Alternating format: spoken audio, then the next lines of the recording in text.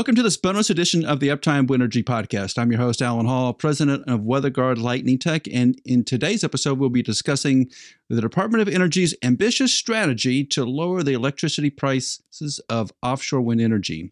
As you may already know, the DOE has recently published two significant efforts, the NOW program and the Forward program, that present a set of technology and financial goals for offshore wind energy production.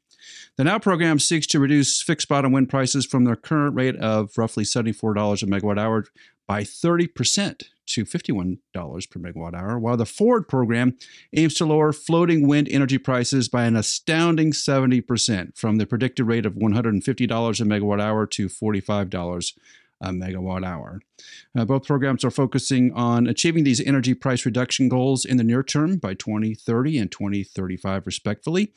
However, with only 7 offshore wind turbines currently in the United States and limited offshore wind manufacturing in place, meeting these NOW and Forward goals will be a significant challenge.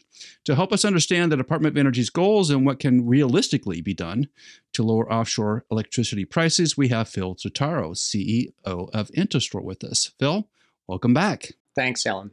Great to be here. So there's a lot to this DOE effort, and I wanted to bring you on specifically to hash through some of the financial questions that pop up. When the DOE is asking for a 30% reduction in fixed bottom offshore and a 70% reduction in floating offshore, those are big numbers for a relatively developed product line. First of all, the turbine price still has room to come down. Right now, outside, let's ignore China for a second because they're a pretty special case. But for offshore wind outside of China right now, you're talking on average turbine prices somewhere between 1.4 and 1.6 million per megawatt, and steady to slightly climbing. The effects of inflation on offshore wind hasn't been as pronounced because turbine prices in offshore were already pretty high. So there are, the same type of supply chain issues that you see in onshore are also prevalent in offshore, just not as pronounced. So that's one area of reduction. So, I mean, from, between 1.4 to 1.6, you're probably going to need to get down into the, 1 to 1.2 megawatt range. It's, that's going to take some cost out. That's going to take some supply chain efficiencies. I mean, to be honest, it's not as big of a step as it necessarily sounds, because with higher volume orders, you can necessarily reduce unit cost. But the problem with higher unit orders is, where are all the projects that are going to get built? I mean, we have had numerous auctions now in the United States. There's a pipeline, of projects, to be sure. But the investment hasn't been flowing enough, and it hasn't really led to a lot of the capital commitments that need to be made in order to see economies of scale further reduce the overall project capex cost. So I mentioned turbine price is probably one of the single biggest areas, but keep in mind that in offshore wind, the turbine price is only around 45 to 50% of the overall cost. Again, if you exclude transmission costs and things like that. Your overall project capex is going to be somewhere around like 2.6 to 2.8 million a megawatt right now. Again, outside of China. But that has room to come down. You could theoretically build successful and commercially viable offshore wind project sites at around, 2 million a megawatt, 2.2 million a megawatt. But the rest of the cost reduction is necessarily also going to have to come from a lot of the other project development and construction costs. Project management fees have been steadily climbing. EPC contracting fees are climbing. Obviously, bigger vessels means higher cost and a longer period of time for amortization of that cost for, a vessel that has the ability to install like 14, 15 plus megawatt wind turbines versus, an 8, 9, or 10 megawatt turbine. So there's things that still need to happen in order for a significant amount of scale to be achieved, particularly in the United States. And unlocking investment is the single biggest driver of achieving economies of scale. On the wind turbine OEM front, GE, Vestas, Siemens Gamesa are not necessarily making bundles of cash on the existing product line, and so they're particularly in GE's case, so they're losing money. Not that they've done a whole bunch of offshore projects. Uh, it'd be hard pressed to think that with the drivers that exist today, that they're not going to increase prices just to stabilize and to show a positive bottom line at the end of the year. Is that they kept prices right now at the current, which is changing day to day, the current price as they sit today, they're still not going to break even. They're still going to lose money. So on the OEM front, they have to raise prices, or is there just a huge margin in the supply chain they can go after? And I hard believe that GE has left money on the table on the supply chain. No, it's again, there's what happened with offshore is that, for instance, in onshore wind, your margins got squeezed tighter, faster, if that makes sense. Like since like 2018 till now, your margins got squeezed quite heavily, and they took out as much margin as they could. In offshore, the margins have been squeezed, but they've been squeezed softer, I guess is the way to say it, or more slowly, so that they didn't necessarily take margin out as quickly. And so that's why their prices haven't dropped as precipitously. Because if you look at onshore wind, the prices were at one level, then they dropped precipitously, then they bounced back up to reclaim some of that lost margin.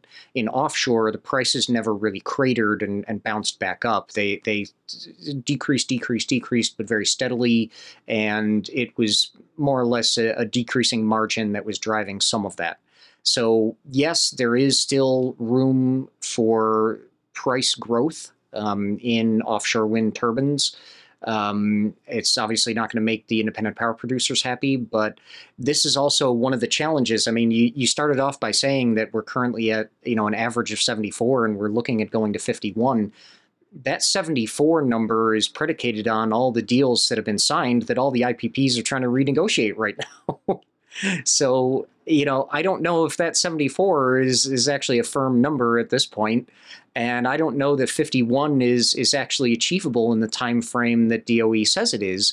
But this is also one of those things where, the government, classically and historically has put out an ambitious target to try and see if it can spur the industry into action, which is a lovely sentiment. But in reality, the only way that you get that level of cost reduction is to see investment happening at a level that it currently isn't.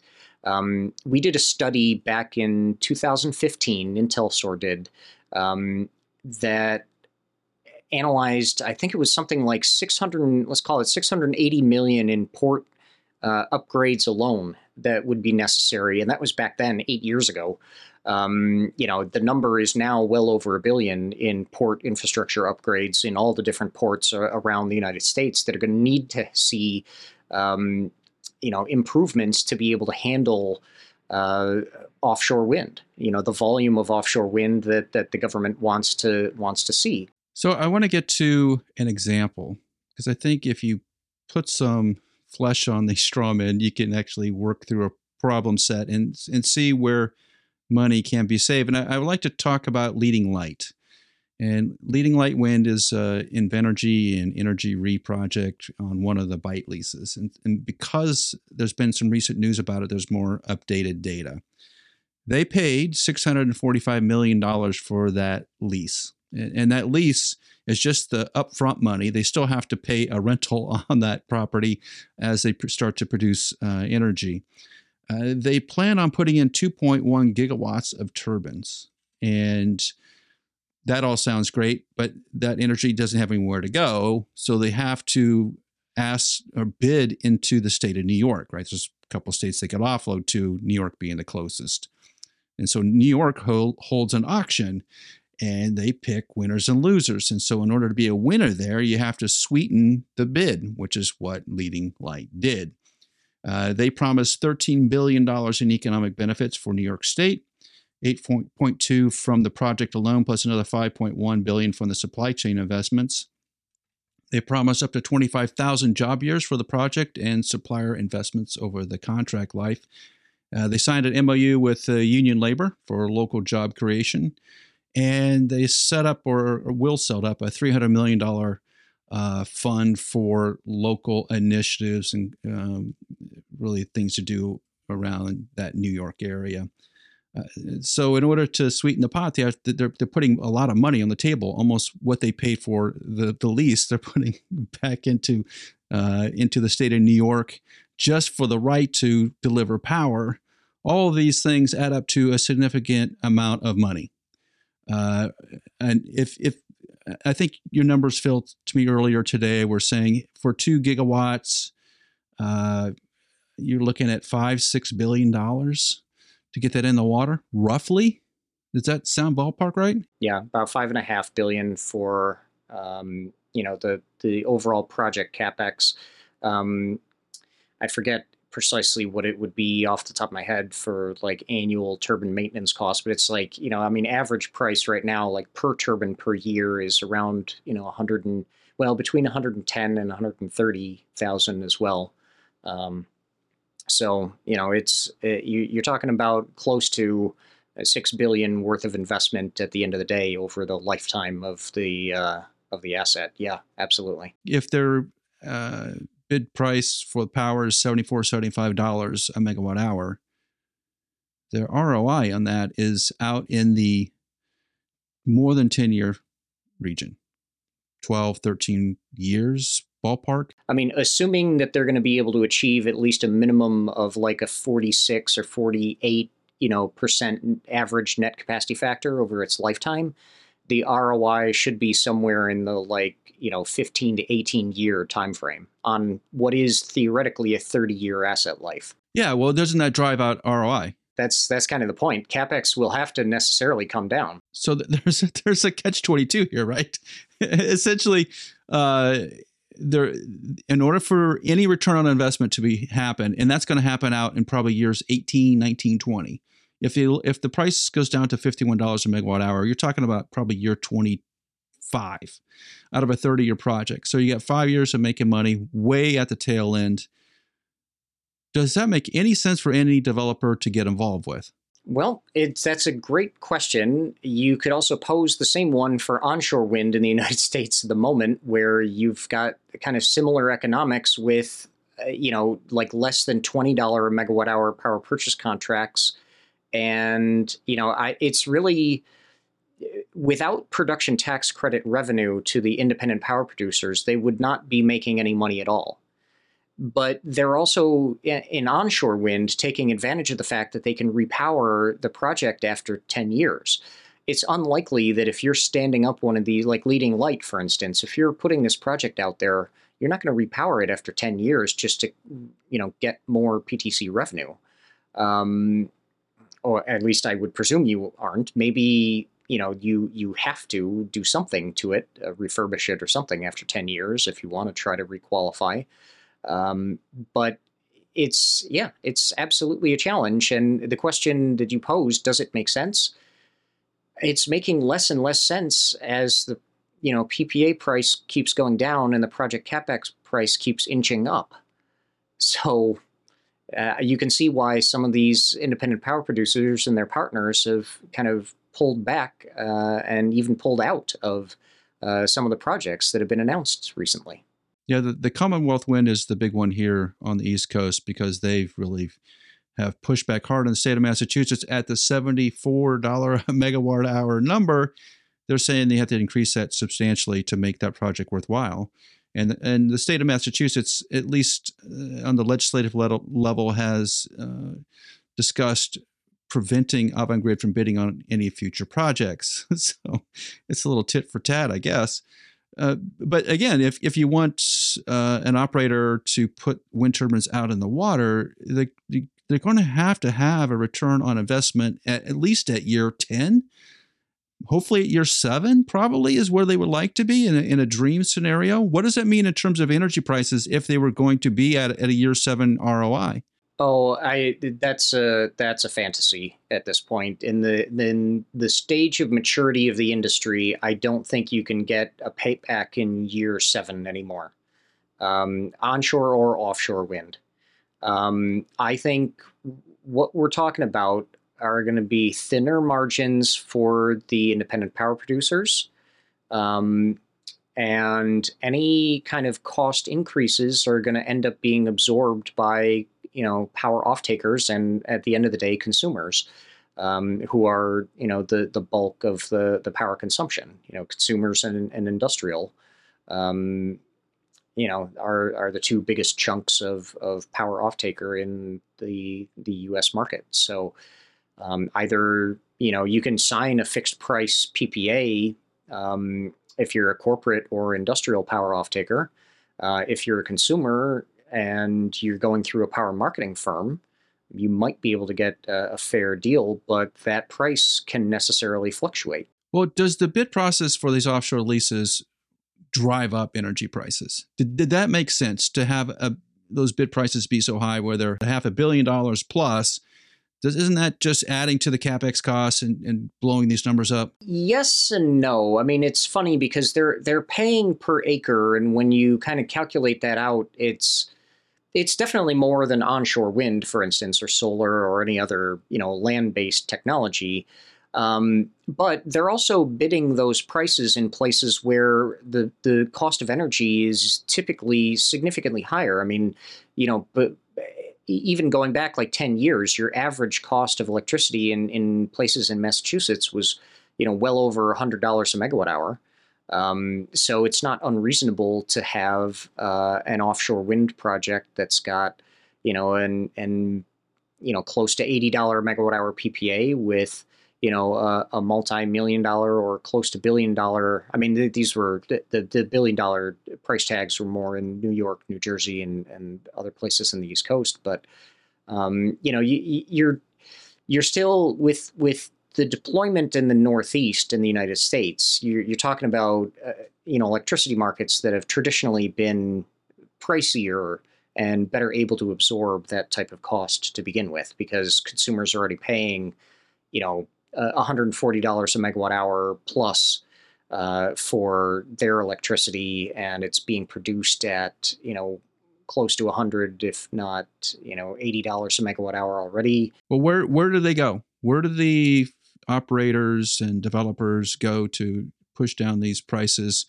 Obvious number one is to use Chinese developed wind turbines. Well, that's one option. Even just having the Chinese active in the market would create price competition. But inevitably, what would happen with that is the same thing that you're already seeing in Europe, for instance.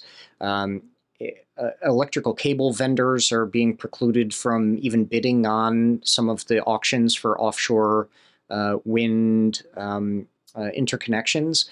And in some European, EU member country auctions that have been proposed, Denmark is one. They were talking about blocking some of the Chinese OEMs from participating. So if you're gonna have a global market, then we need to have a global market. If you're gonna be protectionist, then you're gonna have to create a market environment where people are incentivized to invest. And I don't see that. I see the government trying to have a global market, but also protectionist, policies in place that are necessarily precluding a lower cost from being achieved quickly. Eventually cost will come down. Unit cost of energy will come down, but that can only be achieved with scale. The quickest way to get to scale is to create more competition in the market. Yeah, and on the engineering side, we've talked about it behind the scenes on the Uptime podcast to see where some of these cost savings could be, right? To get something this dramatic, and if you're talking about 30% on fixed bottom, 70% on floating,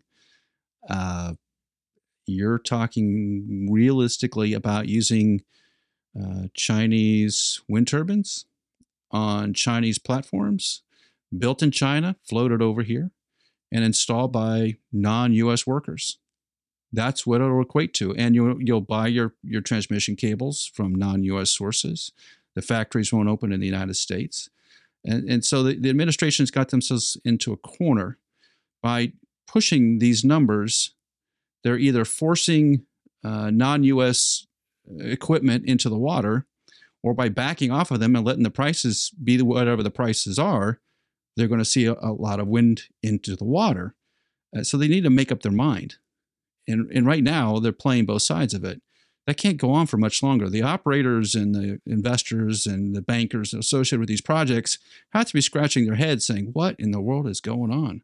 And you know what? I will concur that, inviting China to the party can potentially create some price competition. But I don't know that, certainly if you source everything from China, you can get pretty cheap prices on things. But the question is there a way that we can necessarily, drive an industry through facilitating domestic investment? And you can do that without having to rely entirely on Chinese or, Indian or Malaysian or wherever, you're getting your cheaply made goods from.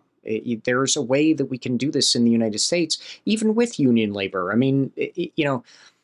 You're correct that, unions aren't the cheapest thing in the world, but you're also talking about, maintaining an offshore wind turbine isn't the cheapest thing in the world in general. And so leveraging technology that can reduce O&M cost. Right now, again, we're somewhere around, 120, 125,000 per turbine per year in average cost of offshore wind maintenance. That's got to come down well below 100,000 a year. A lot of the project development and permitting costs, have room to come down. Your project management fees have gone up. Fees have basically gone up across the board as CapEx has gone up across the board. There's room to go with EPC contractors. There's, logistics. Everywhere there's still room to go. There's no room to go with the current levels of prices and the current margins that companies are getting. The only way we get further LCOE reduction is through scale. And the only way that scale can be facilitated is to get the barriers out of the way and make the permitting of projects faster so that people can deploy capital faster, they can see returns faster, and there's clarity. There needs to be clarity for the industry to be able to start investing meaningfully in, the infrastructure that's going to help facilitate these type of cost reductions. I'm with you there. Is the one example right now what is happening in Denmark, with their open door policy for projects? You bring in a project, you define all the parameters around it. We make sure that it meets all the regulatory requirements. And so it's an upfront process. You say, yes, we know all the regulations. We meet all the regulations. We're applying for this plot of water. Yes or no? Looks like most of the time Denmark says yes. So they have 30 projects that are offshore there pretty rapidly. Is that the kind of model that we should be looking at in the United States?